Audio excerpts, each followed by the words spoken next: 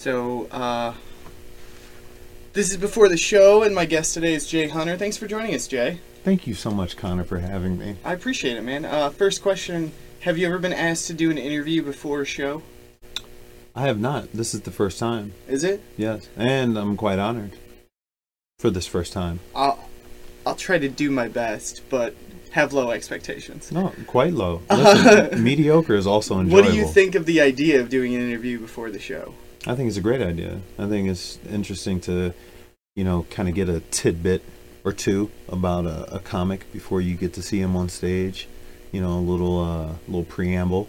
Right. And a recognizable voice, somebody you can be like, oh yeah, I heard the clip about this guy, so-and-so. Mm-hmm. How long have you been doing stand-up? A little bit over a year. And how many shows would you say that you've done in a year? Wow, that's interesting.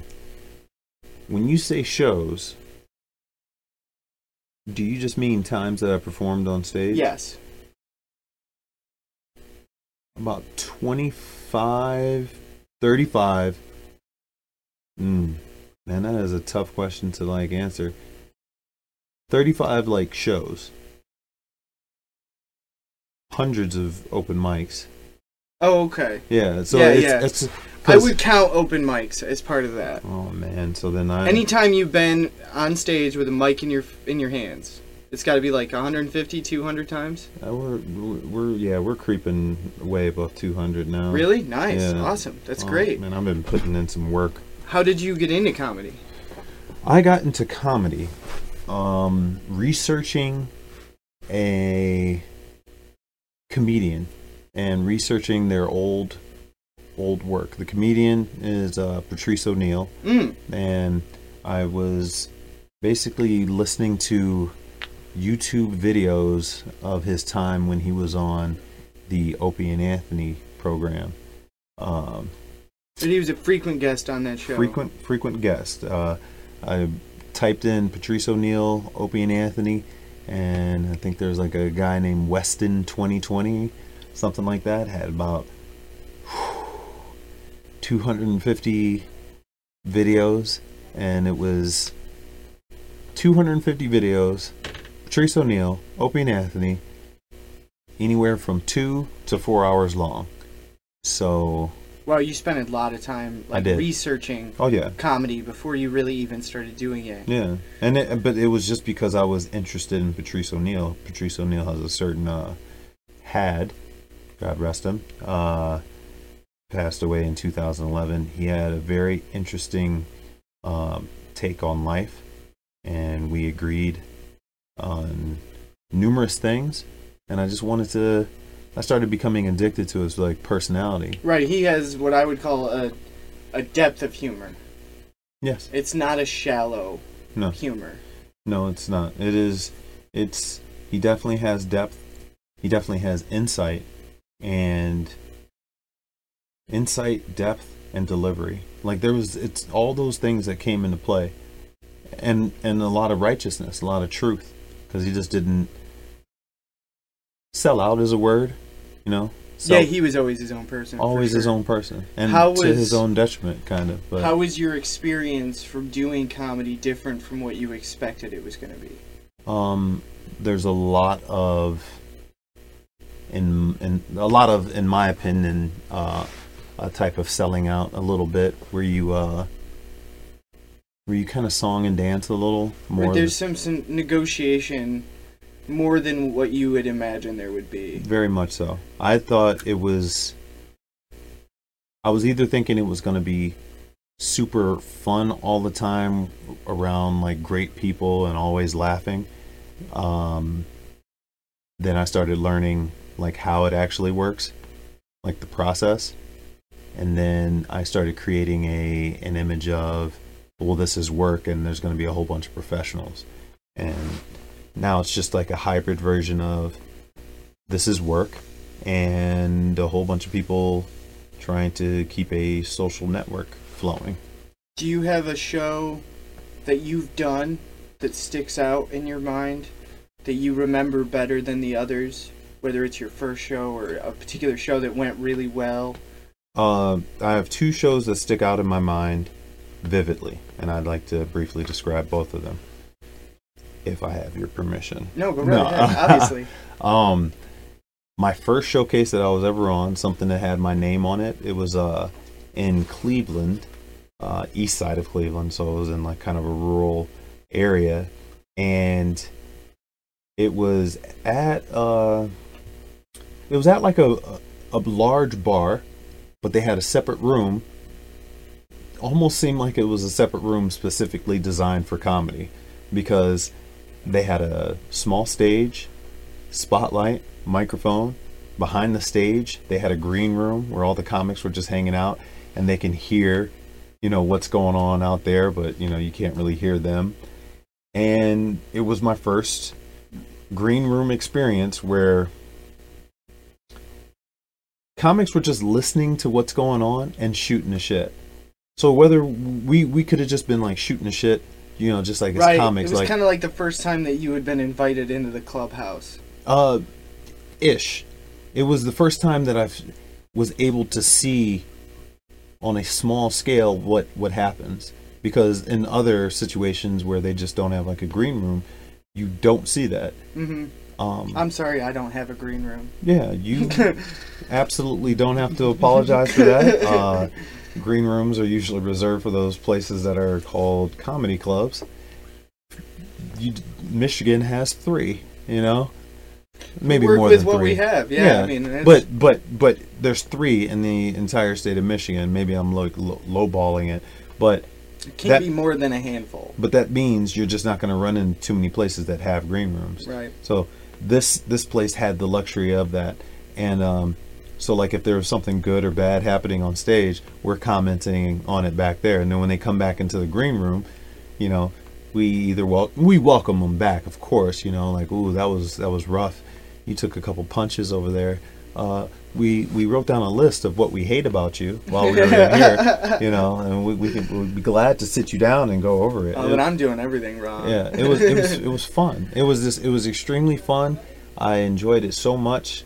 Just being able to sit back and drink and shoot the shit, and it was like, come into the stage, and you get to come out, and then you get to see people, But and then the other experience, going onto a stage and just feeling great, was at your show. The December 1st show. Yeah, the charity event. Yeah, the Jeff one Horst. where you like barely showed up in time. I got out of one show, hopped in my car, hauled ass, broke speed limits. No, man, that show worked out perfectly. I think Elena vamped for you for a few minutes, and you showed up and went on stage. I broke the sound barrier. Yeah, that's I appreciate you showing up for that show. Again, that was awesome. Oh no, that means, needless to say, it was getting there in time. You had that adrenaline from like rushing, seeing everything going on, walking through, and then like the urgency of having to walk up, and this one lady just like sitting at the bar, kind of like looks at me as I'm doing my excuse me, pardon me. She's like, "You better get up there." And I was like, yes. Took the jacket off, got on stage. Hey everybody. And it was you killed. You did a great job. Yeah, and everything was beautiful. I thought that was one of the most beautiful experiences. That lady, and also the smile that was on Jeff's face. Like he's just a beautiful being. And we're all looking forward to see like where life takes him now that he's out in LA. Well, I mean, not both of us. I mean, come on. I pray for people's downfall left and right. No, I'm kidding. But do you think that there's a topic in terms of comedy that's become really cliche to talk about?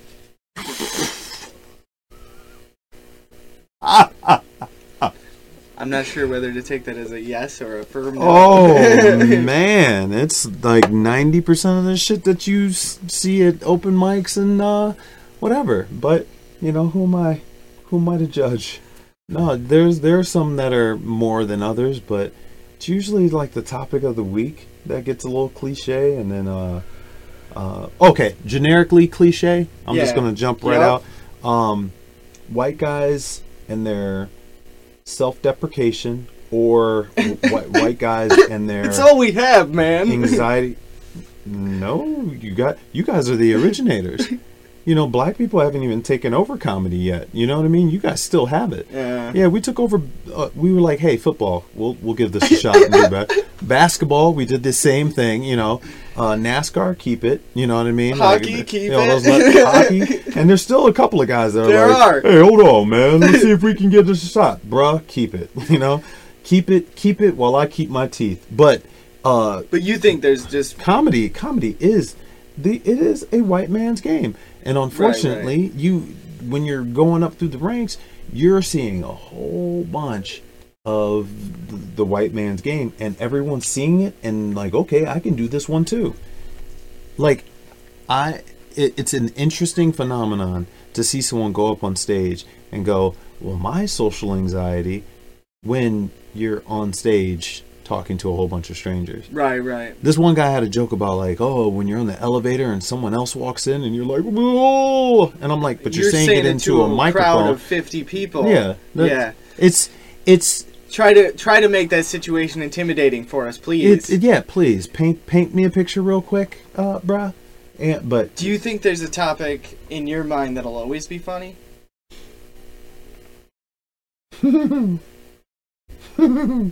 Oh, come on now. You gotta... all the topics that you're not supposed to joke about. Every single one of them. Taboo stuff. Every taboo is always going to be funny to me. So if it's that one thing that you're not... you in regard to that, because I can't help but have this appreciation for comics who want to go out on a limb for this joke. Yeah. I think it could get boos, it could get groans, but I'm going to try it anyway because I believe in it. Yeah. I'm not there yet. I have a whole bunch of material I'm right, on. But you're getting there. Well, I am, but I've learned some hard lessons that you have to be at a certain level to go out on that limb. What's the funniest thing you can think of? The funniest thing that I can think of? What is there a topic or a joke that brings you back? Say you're in a bad mood or a bad situation, or you've had a bad, stupid day. Like, is there a joke that you look up that you've heard a million times that you love? Or is there a topic that you think of that you know always makes you laugh? Like, is there something that you come back to repeatedly because it's sort of, you know that it means a lot to you as far as laughter? I have two. For the most part, the thing that I find funny is like genuine or like sincerity. So like if there's two comics that are having a conversation and he's like, this reminds me of this story, and then whatever proceeds is something that I find the tangent. hilarious. Yeah. Because I, with a passion, love going back and listening to Bill Burr on Bert. How do you pronounce his last name? Kreischer? I'm not certain. Needless to say, it's Bertcast Short. There's a Bertcast Short with Bill Burr, and they were talking about the Philadelphia incident. Yeah. Well, he describes that after the Philadelphia incident, like, you know, it seemed like he was like really like killing it and really handing it to those Philadelphiaites. Made that up too. Philadelphians. Fuck them. But he seemed like he was really laying into him, but he was describing like he felt like he had PTSD or something, you know, because he was like tense, and it took him an entire week to come down. And he starts chuckling because he was like, it reminds me of the story. He was like, you ever heard of locked in syndrome? You know, like just to describe the situation, like say you're at a very high altitude or whatever, and